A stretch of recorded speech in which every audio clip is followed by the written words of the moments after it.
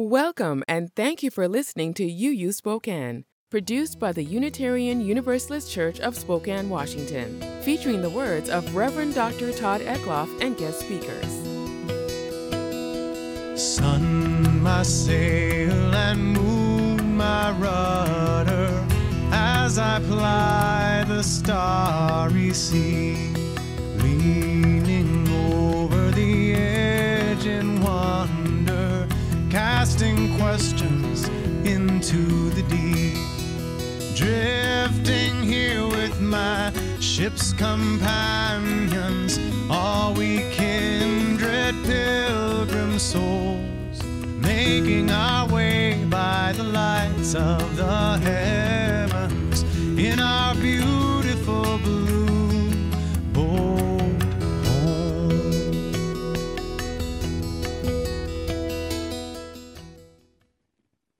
So you might be asking yourself, what business does a minister, untrained in the field, have discussing economics? Because in ministry, as with much in life, as the saying goes, it's the economy, stupid. Whether it's in politics, as was the case when that saying emerged during President George H.W. Bush's unsuccessful run for a second term, or in the average individual's attempt to make a living in this world, economics is central to our lives. It's no less so for those involved in ministry, whether those advocating for the status quo because the economy as it stands benefits their specific religion, church, or ministry, or those prophetically challenging the current economy because it leaves too many people down and out. Economics is and always has been a primary concern for those involved in religion.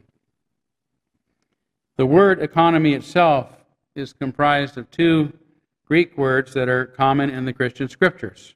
Oikos, meaning a home, or more specifically, an inhabited house, and nomos, meaning custom or law. Together, oikonomos is translated literally as manager of household affairs, or quite simply to mean steward. As a verb, oikonomia refers to the stewardship, oversight, and management of household affairs. But the etymology of the prefix here, oikos, cannot simply be translated objectively to mean a house or a home, because it connotes the idea of dwelling in or inhabiting a place. A home is not a building. A home is those who occupy it, which is why in the past families actually referred to themselves as houses, the house of David, for example. Hence, another version of this word, oikios, is translated to mean kindred or belonging to a household. So economics wasn't originally about financial institutions or systems and structures, but about those living within those institutions, systems, and structures. In his book, The Sane Society, Erich Fromm laments the loss of this most important of all attitudes, which he says had determined the life of humanity for centuries: the principle that society and the economy exist for humankind and not humankind for them. Today, since we have a global economy, since we are all part of the same house and live under the same sky, the same roof, we need an economy that includes and works well for everyone. Adam Smith, the father of capitalism himself, said, "No society can surely be flourishing and happy, of which by far the greater part of the numbers are poor and miserable." Yet if we continue the error of considering economics purely as a financial matter and conflate morality with utility on top of that, that is, with the idea that the most good for the most people is good enough, then we can only conclude that the global economy is on the right course.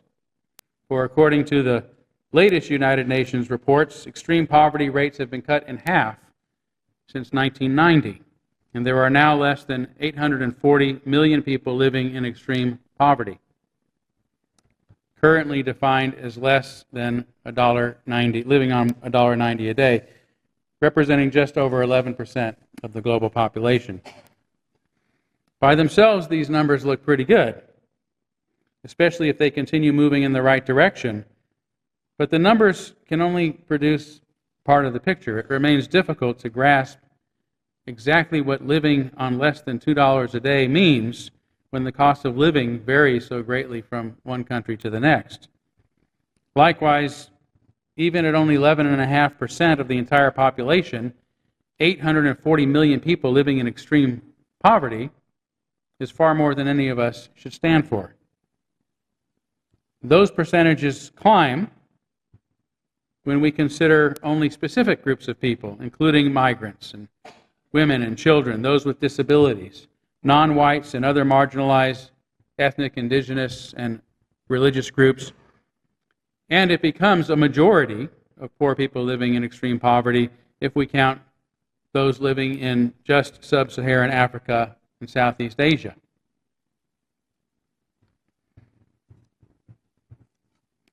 So I'm sure if you're part of one of those statistics, whether or not things are looking good from a big perspective probably doesn't matter. Today we also hear alarming statistics about 8 individuals having more wealth than half the people on earth, or the bottom half of U.S. families having a net worth of only $11,000. But these numbers alone don't really tell us anything about the quality of life. Just because a few people are suffering from economic obesity meaning they've had plenty, says nothing that is necessarily true about the quality of life for those who have much less. Just because some people are terribly overweight doesn't mean everyone else must be starving to death. Nor does everyone having the same amount of wealth necessarily mean that everyone isn't. As philosopher Harry Frankfurt says in his book on equality, from the point of view of morality, it is not important that everyone should have the same. What is morally important is that each should have enough. But conflating economics with money, measured by numbers and statistics, we miss its larger purpose, the welfare of everyone and everything under its roof.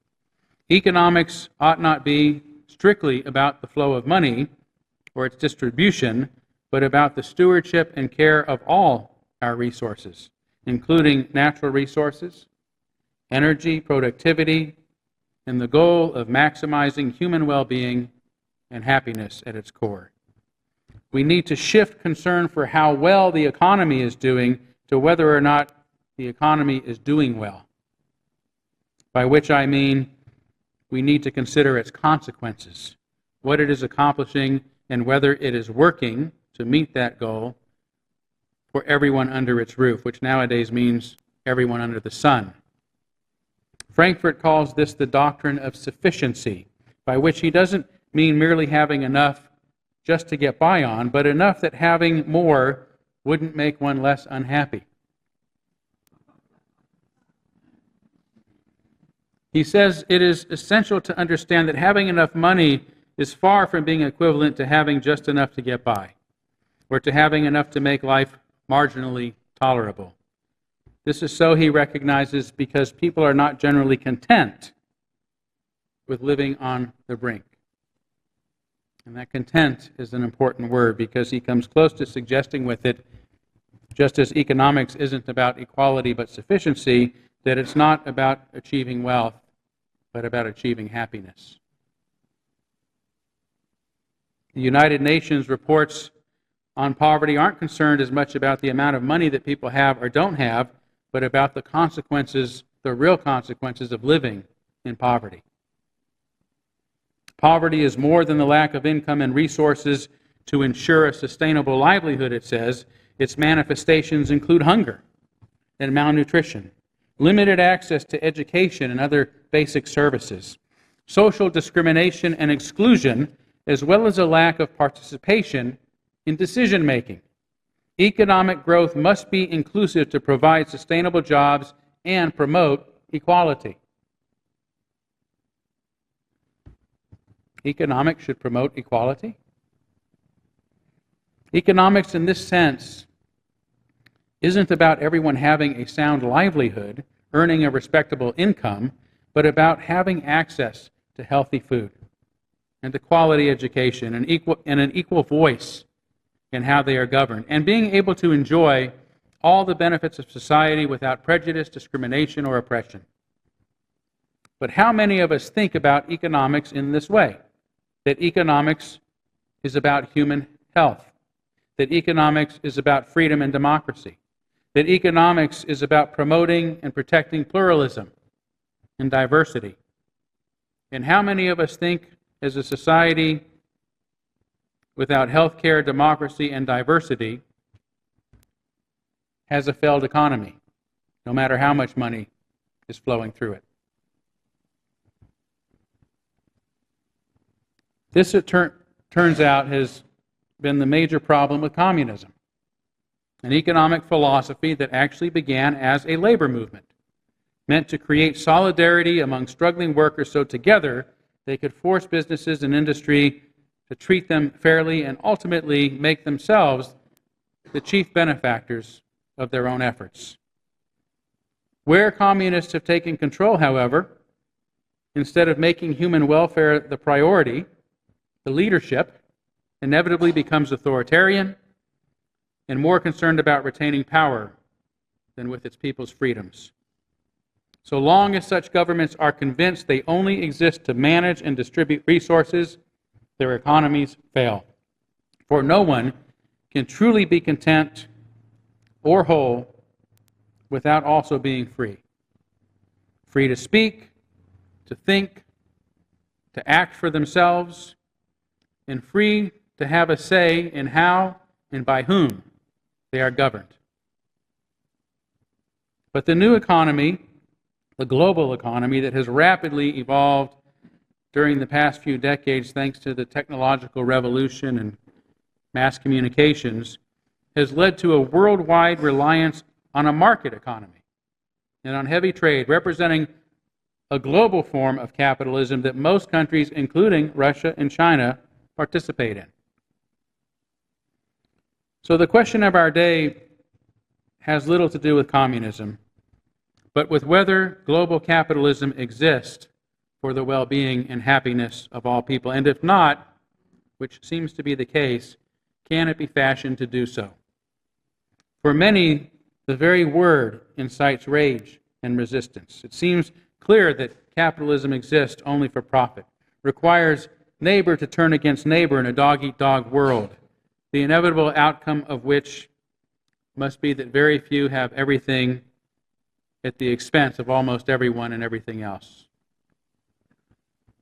Nobel Peace Prize winning economist Muhammad Yunus begins his book, A World of Three Zeros, talking about the failures of capitalism, which have led to the concentration of wealth into the hands of a few and all manner of social and political inequality.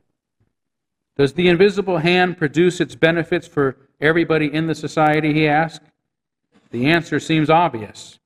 Somehow the invisible hand must be heavily biased toward the richest. Otherwise, how could today's enormous wealth concentration continue to grow? But Yunus, himself a capitalist, does not believe the problem is with capitalism, but with our negative view of our own humanity, of human nature. Although he admits indifference to other human beings is deeply embedded in the current conceptual framework of economics that encourages greed, exploitation, and oppression, selfishness. Go away, little one. I've got a gnat who is going to, it's thirsty. See if this helps.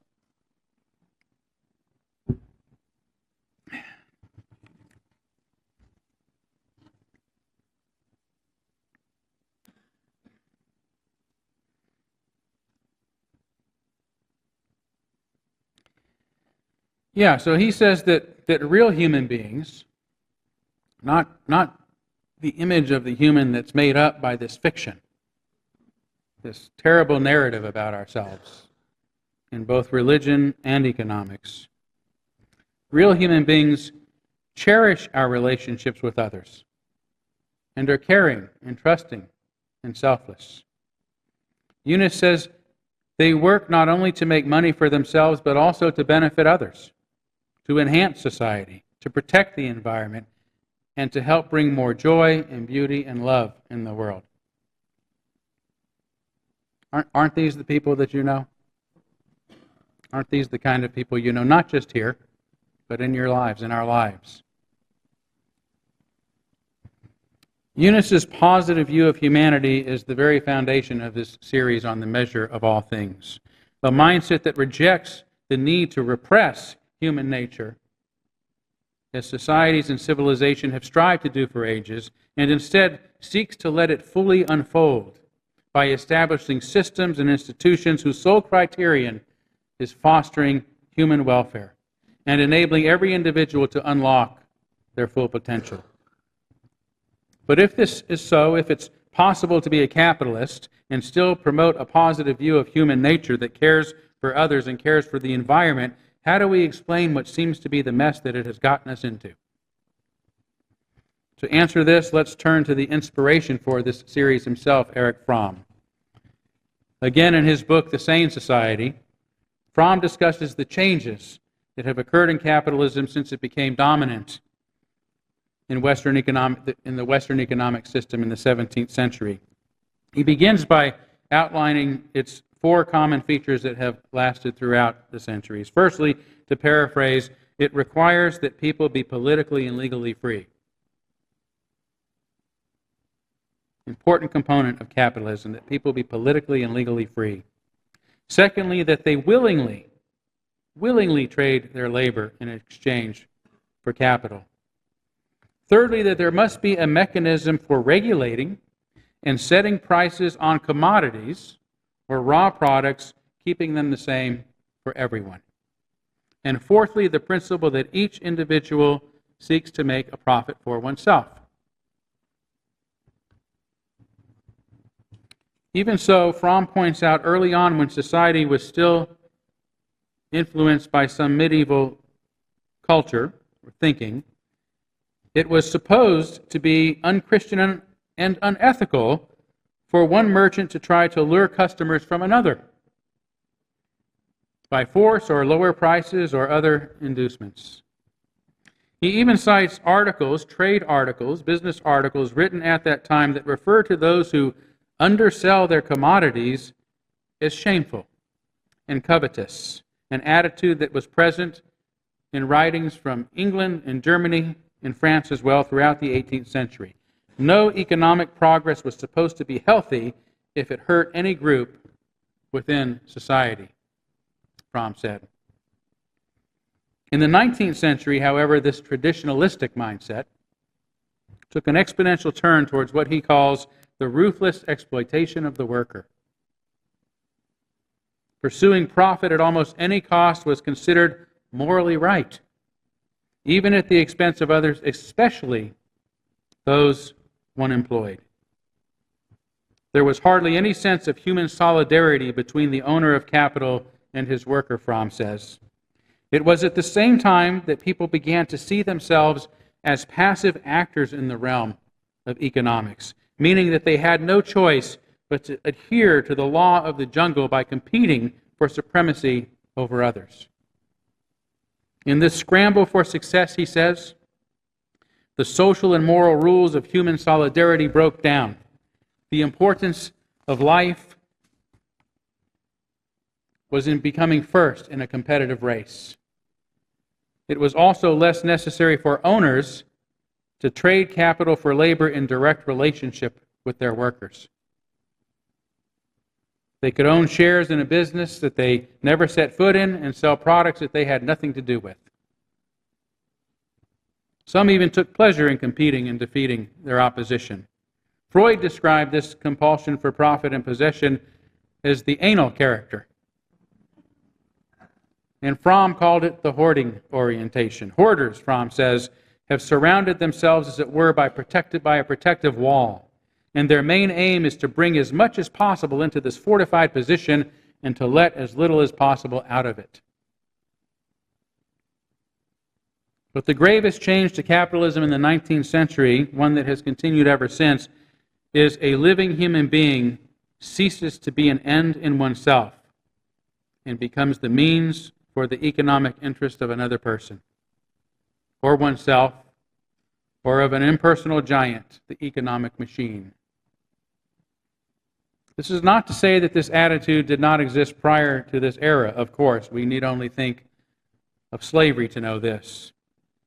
But for the first time, everyone, worker and employer, had become like cogs in a machine, at least one step removed from the product of their own labor. Fromm sums up the danger of this in the words of Adlai Stevenson, who said, "We are not in danger of becoming slaves anymore, but of becoming robots. For under such a system, we lose our sense of creativity and our own purpose and productivity and succumb to an authoritarian society, allowing ourselves to be ruled by what he called the anonymous authority of conformity. We do not submit to anyone personally," he said. "We do not go through conflicts with authority, but we also have no convictions of our own, almost no individuality, almost no sense of self." This milieu became solidified in the 20th century, marked by four drastic changes to capitalism. Firstly, traditional relationships between people increasingly disappeared, replaced, as he put it, by a pure form of capitalistic society. Secondly, the beginning of what we now call the technological revolution replaced manual labor with machine production. In 1850, machines provided only 6% of the energy for work. By 1960, it was 96%. This led to a reduction in small businesses and a rise in big businesses and assembly lines, opening the door to monopolies and giant corporations. And at the beginning of the 1800s, 80% of workers were self-employed. 100 years later, it was only 25%. By 1950, 1% of U.S. businesses employed 50% of its workers, while another 1.5 million employed only 6%. A third change was the increasing separation of management from ownership, making it possible for one to have ownership of a business and a product in a community one has nothing to do with, no thought of, and no reason to care about. The final drastic change during this period was the principle of mass production and consumption that has come to define modern capitalism. It has resulted in the transformation of populations into consumers that exist not for themselves, no longer as a means to their own ends, but for the purpose of the economic machine. Everybody is coaxed into buying as much as one can, Fromm says, even before one has enough money to pay for one's purchases. Being indebted has increasingly become a way of life for most of us, and the system itself has made us more compliant and less individual, because 20th and now 21st century capitalism needs people, in his words, who cooperate smoothly with large groups, who want to consume more and more, and whose tastes are standardized and can be easily influenced and anticipated. None of this is meant, believe it or not, to be a condemnation of capitalism. I consider myself a capitalist, and often jest, I believe in it so much, I think we should try it sometime. For what we have today is not true capitalism at all. As we have seen, what exists in its stead has actually restrained its principles of individual freedom, the ability to pursue self-interest. Right? Look what's happened to unions in this country, to bargain for fair wages, and has nearly eradicated competition. The invisible hand has become a heavy hand. Without going into it further, this is so, I believe, because, again, we have conflated economics, which is supposed to regard all that is essential for human welfare and growth to just the flow of money, and have thus made money the only thing that is important in our society. In truth, I consider myself a capitalist, a socialist, and a communist.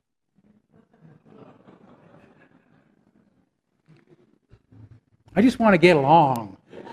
No. Not because I agree with them, because I don't consider them ideologies we need to agree with. That's been the mistake. They are rather social forces that were discovered and explained by those who saw them, by those who recognized them at work, by Adam Smith and Charles Fourier and Karl Marx. They weren't choices. Boy, sorry, my phone is apparently not on vibrate. Apologize for that. Every society is influenced by all these forces to some degree. Their success does not depend upon the quality of the ideas themselves, but upon, again, the sole priority of society being human welfare and individual fulfillment. Right now, our entire system is defined by 20th century neo-capitalism, let's call it. Our economy is capitalist, our government is capitalist, our legislators are capitalist. I would prefer a capitalist economy that is regulated by a socialist legislature.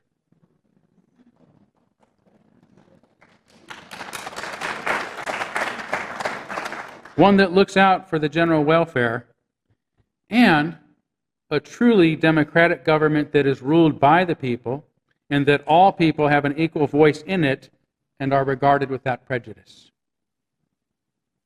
So instead of capitalist, we have democracy, socialism, capitalism.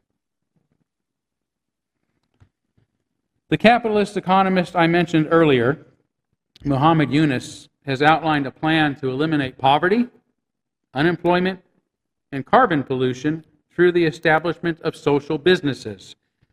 A non-dividend company, he says, dedicated to solving human problems.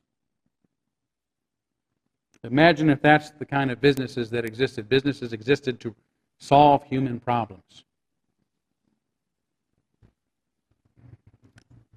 The kind of businesses that are now actually cropping up all over the world, started by ordinary entrepreneurs who care more about others and the earth than the bottom line of money, that of social and human well-being.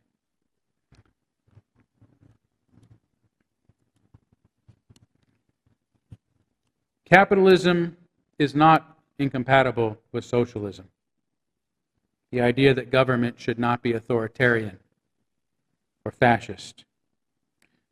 Nor is it incompatible with communism. The idea that resources should be distributed in a way that meets the needs for everyone. Good idea. For in the end, no economy can work that is unsustainable.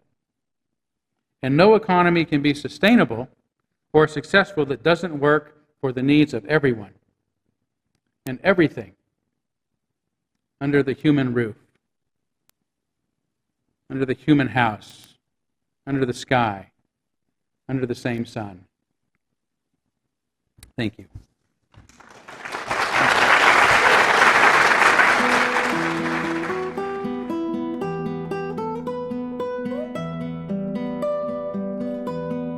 We hope you enjoyed the talk. Connect with our community on Facebook, Twitter, or Instagram at UUSpokane, or learn more at uuspokane.org.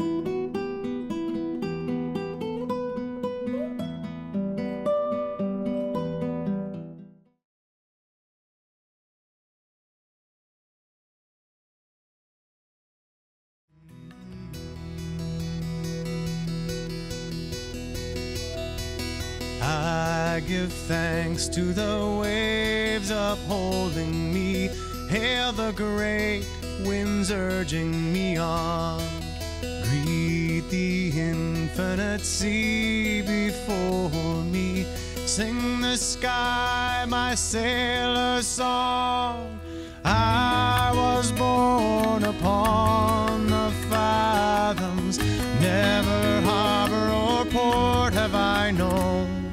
The wide universe is the ocean I travel, and the earth is my blue boat home. The wide universe is the ocean I travel, and the earth is my blue